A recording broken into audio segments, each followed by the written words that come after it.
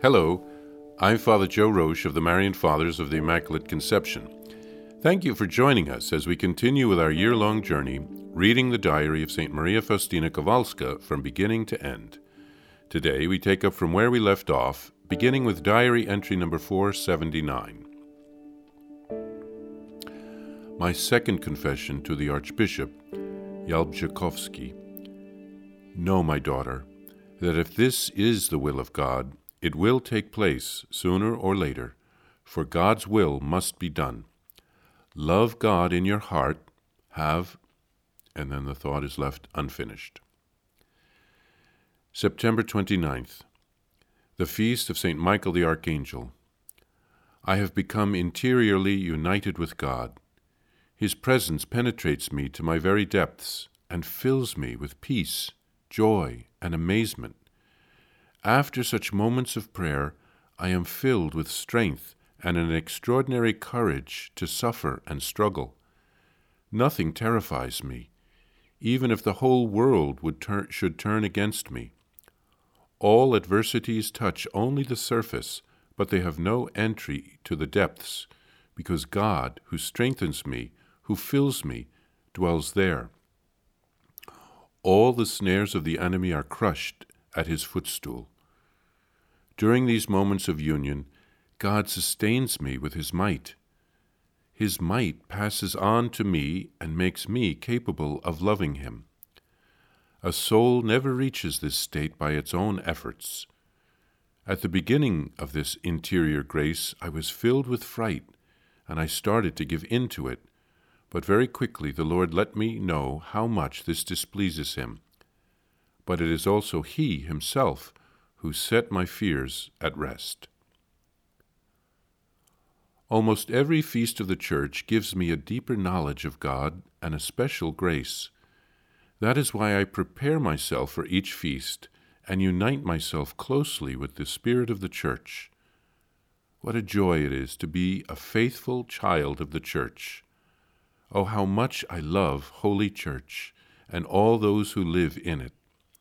I look upon them as living members of Christ, who is their head. I burn with love for those who love. I suffer with those who suffer. I am consumed with sorrow at the sight of those who are cold and ungrateful, and I then try to have such a love for God that it will make amends for those who do not love him, those who feed their Savior with ingratitude at its worst. O my God, I am conscious of my mission in the Holy Church. It is my constant endeavor to plead for mercy for the world. I unite myself closely with Jesus and stand before him as an atoning sacrifice on behalf of the world. God will refuse me nothing when I entreat him with the voice of his Son. My sacrifice is nothing in itself, but when I join it to the sacrifice of Jesus Christ, it becomes all-powerful and has the power to appease divine wrath. God loves us in his Son. The painful passion of the Son of God constantly turns aside the wrath of God. O God, how I desire that souls come to know you and to see that you have created them because of your unfathomable love. O my Creator and Lord, I feel that I am going to remove the veil of heaven so that earth will not doubt your goodness. Make of me, Jesus, a pure and agreeable offering before the face of your Father. Jesus, transform me, miserable and sinful as I am, into your own self, for you can do all things, and give me to your eternal Father. I want to become a sacrificial host before you, but an ordinary wafer to people. I want the fragrance of my sacrifice to be known to you alone. O eternal God, an unquenchable fire of supplication for your mercy burns within me. I know and understand that this is my task, here and in eternity. You yourself have told me to speak about this great mercy and about your goodness. Here, St. Faustina receives assurances once again from the Archbishop who is filling in as the confessor. He tells her not to be preoccupied. If God is asking her to do something, it will come to be in time. We can learn from this. We need to be patient and to let God's plan unfold in our lives. Then St. Faustina tells of a special grace that she received on the feast of St. Michael the Archangel. The name Michael means, "Who is like God?" On that day, St. Faustina is filled with strength and extraordinary courage to suffer and to struggle. These seem to be graces won for her by St. Michael the Archangel on his feast day. St. Faustina writes, "A soul never reaches this state by its own efforts." She also writes that she gains a deeper knowledge of God and a special grace from almost every feast in the church. So she prepares herself for each feast and unites herself with the church to learn and to gain these graces. There was always a tradition in the church of fasting before a feast as a way of making a preparation for the feast. Now God wants to pour out special graces on the feast of a saint to honor the holiness of the saint and the way that person led his life or her life on earth. So we should learn from St. Faustina and take advantage of these opportunities. We should pray to the saints on their feast day and offer some kind of a sacrifice beforehand to prepare our hearts.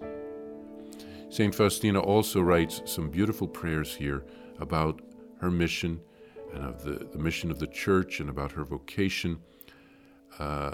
She wants to be an offering, like the sacrifices in the temple in the Old Testament or the Eucharist offered during Mass.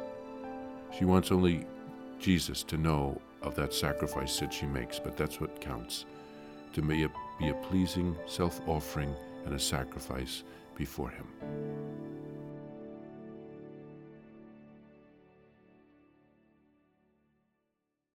Please follow or subscribe to this podcast to receive the latest episodes and updates.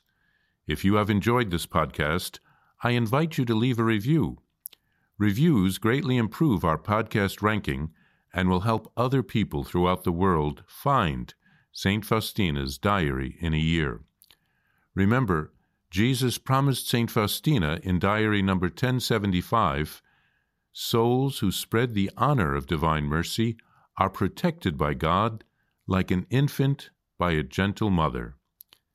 Please help us spread the message of divine mercy. Thank you, and God bless you. Visit shopmercy.org to order your copy of Divine Mercy in My Soul, the Diary of St. Maria Faustina Kowalska.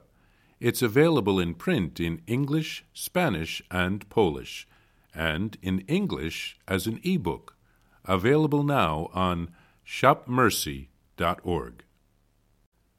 Are you enjoying this podcast? I invite you to listen to more shows brought to you by the Marian Fathers of the Immaculate Conception. Join us daily for enriching spiritual content, which will help you on your journey with Jesus Christ. Simply visit DivineMercyPlus.org for a complete list of our shows. That's DivineMercyPlus.org.